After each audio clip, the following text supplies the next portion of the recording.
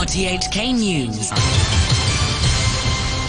It's 11 o'clock. I'm Aaron Tam. Tonight's headlines. Chief Secretary John Lee has called Sunday's LegCo polls the largest Hong Kong has seen. Police have arrested 2 men who are accused of urging people to join unauthorized assemblies after the election, and the total number of Omicron cases in Hong Kong reaches 11. Chief Secretary John Lee and Constitutional and Mainland Affairs Secretary Eric Tsang today inspected preparation work at the Central Counting Station at the Convention and Exhibition Centre ahead of Sunday's Legislative Council elections. Mr. Lee called the polls the largest Hong Kong has seen, with a record amount of election staff on hand to help voters return an unprecedented number of lawmakers. He urged people to take part in the election to make sure it's a success, so forces that aim to sabotage the vote will not succeed. Police say they've arrested 2 men on suspicion of inciting others to commit arson and attack or kill police officers and government officials. The force said the pair, aged 22 and 34, are also accused of urging people to join unauthorized assemblies after Sunday's LegCo polls and of calling on people to adopt various means to influence the elections. Superintendent Tam Wai Shun is from the Cybersecurity and Technology Crime Bureau. It's about inciting people to use various violent acts, including the use of the equipment to cause arson on specific locations. And also, there are posts stating that the intention or inciting people to cause serious bodily harm against police and other government officials. Hong Kong has reported 2 more cases of the Omicron coronavirus variant, raising the total to 11 so far. Both patients are cargo crew members. Damon Pang has more. The 2 latest Omicron patients are co-workers. One of them, a 41-year-old man, is among 7 of the city's latest imported cases. He arrived on Wednesday on flight ACP-502 via the United Arab Emirates. The flight had also been in Kenya, Uganda and India. The asymptomatic patient tested positive for antibodies. Officials said he had also come down with coronavirus in July last year and was fully vaccinated with AstraZeneca in Kenya earlier this year. His 27-year-old colleague arrived here on the same flight on Wednesday and was confirmed with COVID-19 the next day. He received the Moderna vaccine in September. As for the Cathay Pacific cargo pilot who came down with coronavirus on Thursday, authorities were still trying to confirm if he had the Omicron variant. They said those who live in Cheung Hing Building in Yau Ma Tei, where the patient lives, and those who work in the same building are subject to more compulsory tests.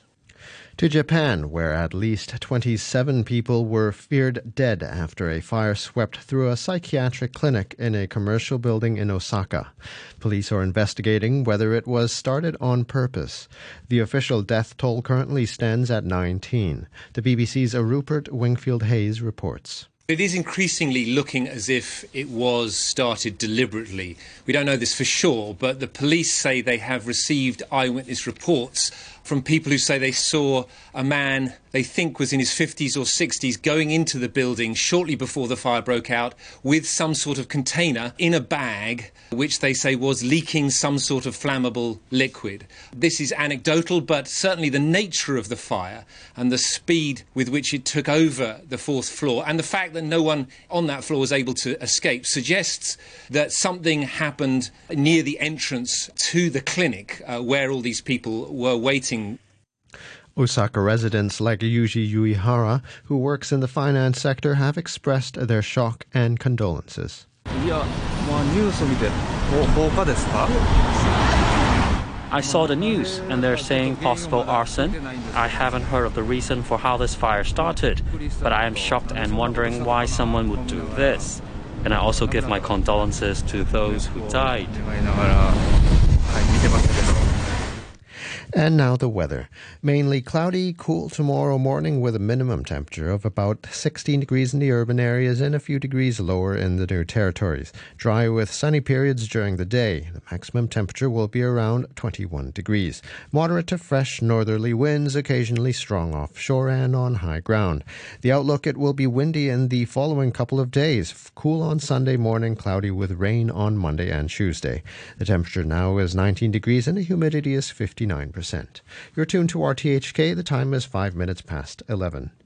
Chief Executive Carrie Lam has appointed Barrister Priscilla Wong as the new chairwoman of the Council of the University of Hong Kong. Jimmy Choi reports. Priscilla Wong, who chairs the Independent Police Complaints Council and the Minimum Wage Commission, will begin her 3-year term as HKU Council chairwoman from January the 1st, replacing Arthur Lee. Education Secretary Kevin Yeung has welcomed the appointment, saying Ms. Wong is a committed leader in society and has excellent capability and ample experience in extensive areas.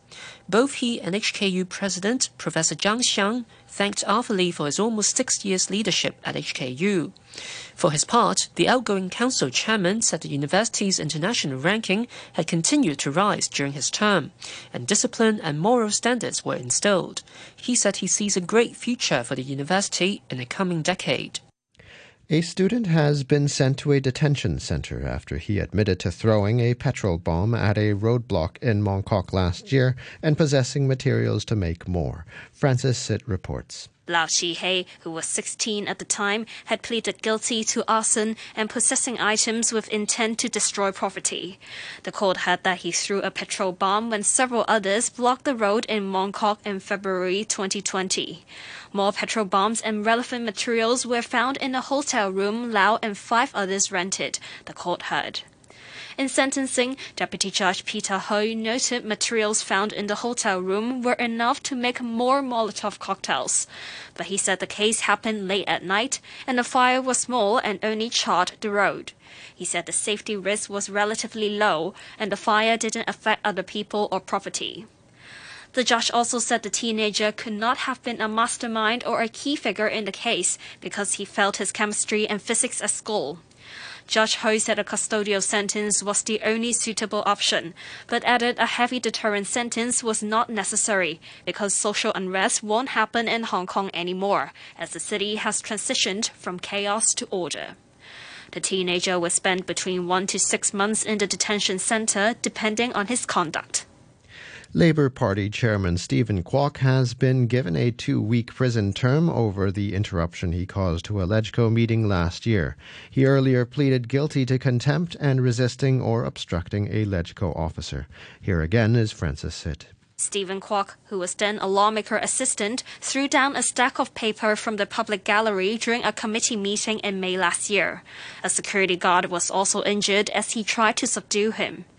In sentencing, West Kowloon Magistrate Minnie Watt said the 600 or so pieces of paper Kwok dropped could have hit people, and this would have amounted to assault. She said the meeting taking place was important, being as the House Committee had for months failed to elect a chairperson. Kwok's action had distracted people and caused further delay to a meeting that had already been repeatedly interrupted, wasting manpower and public money, the magistrate said. She said the security guard might have fallen because he lost his balance, but Kwok still bears unshakable responsibility for the injury the guard suffered. The Labour Party chairman was already serving an 8-month jail sentence over a banned June 4th vigil last year.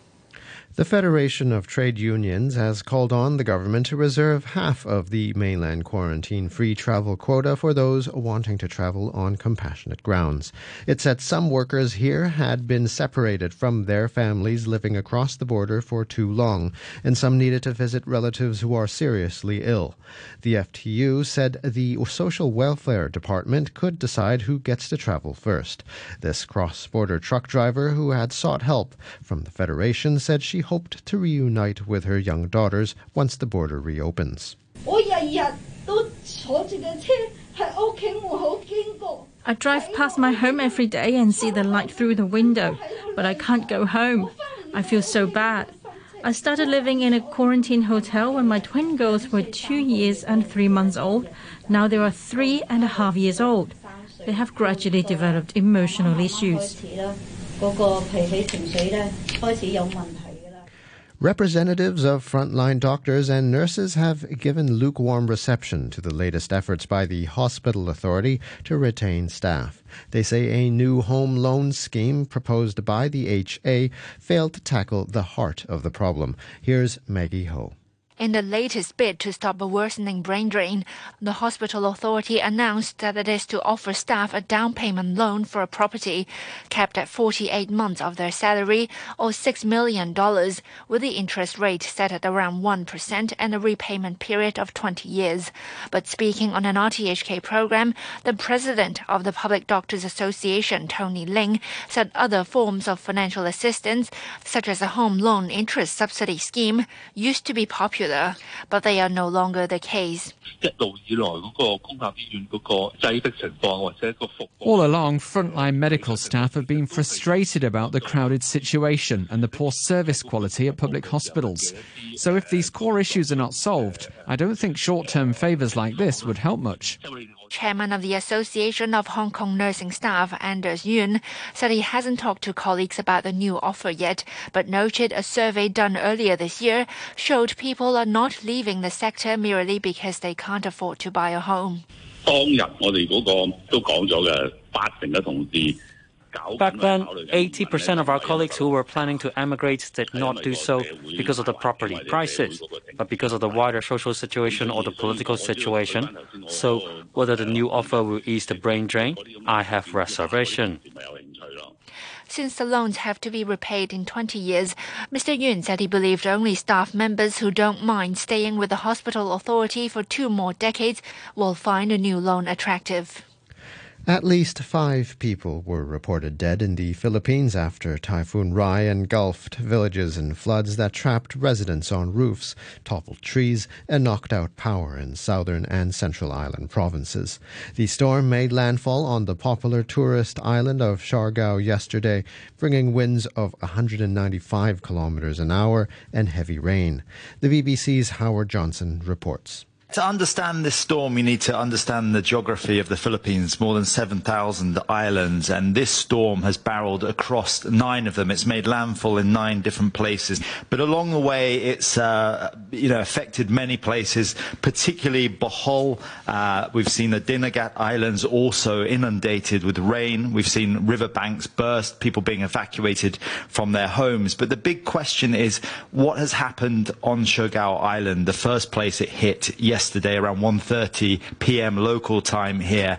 It hit that place with a storm power of around 195 kilometers per hour winds and heavy rains. And we have heard some information trickling out from a local congressman who said that damage there, according to a local official, the damage is devastating.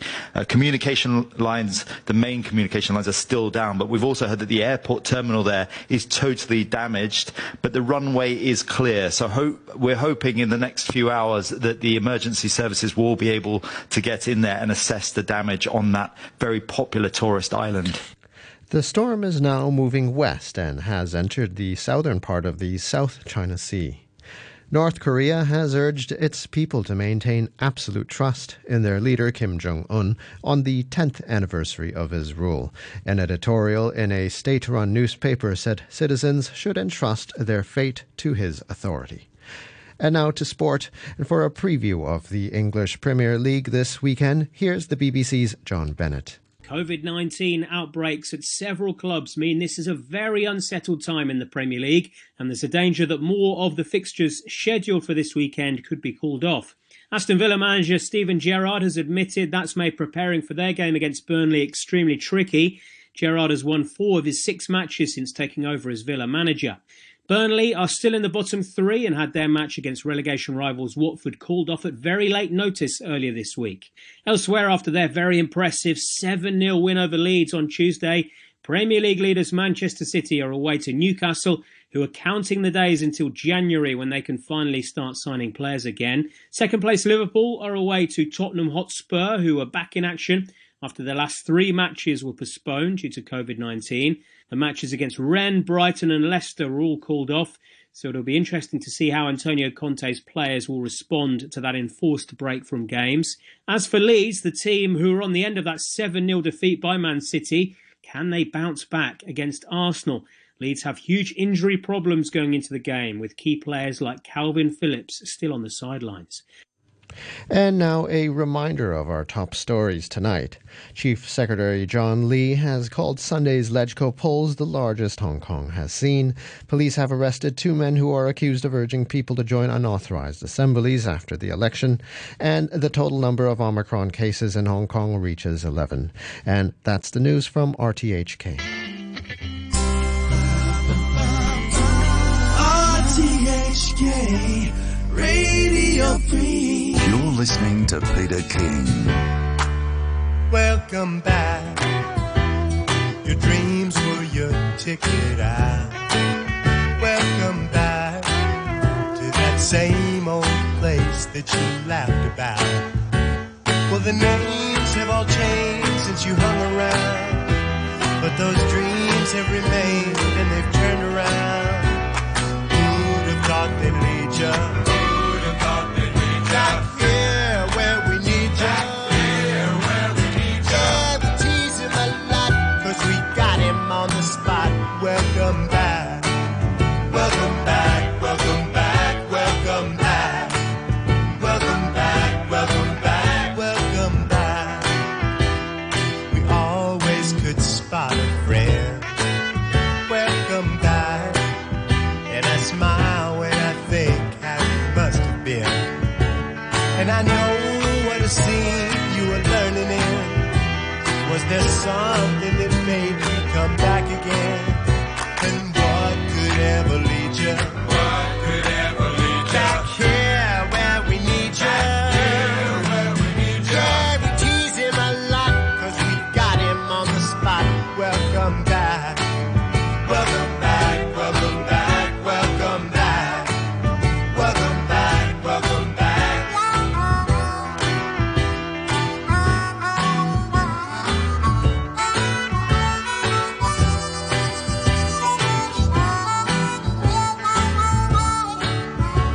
And I know what a scene you were learning in. Was there something that made you come back again? And what could ever lead you? What could ever lead you? Back here where we need you. Back here where we need you. Yeah, we tease him a lot 'cause we got him on the spot.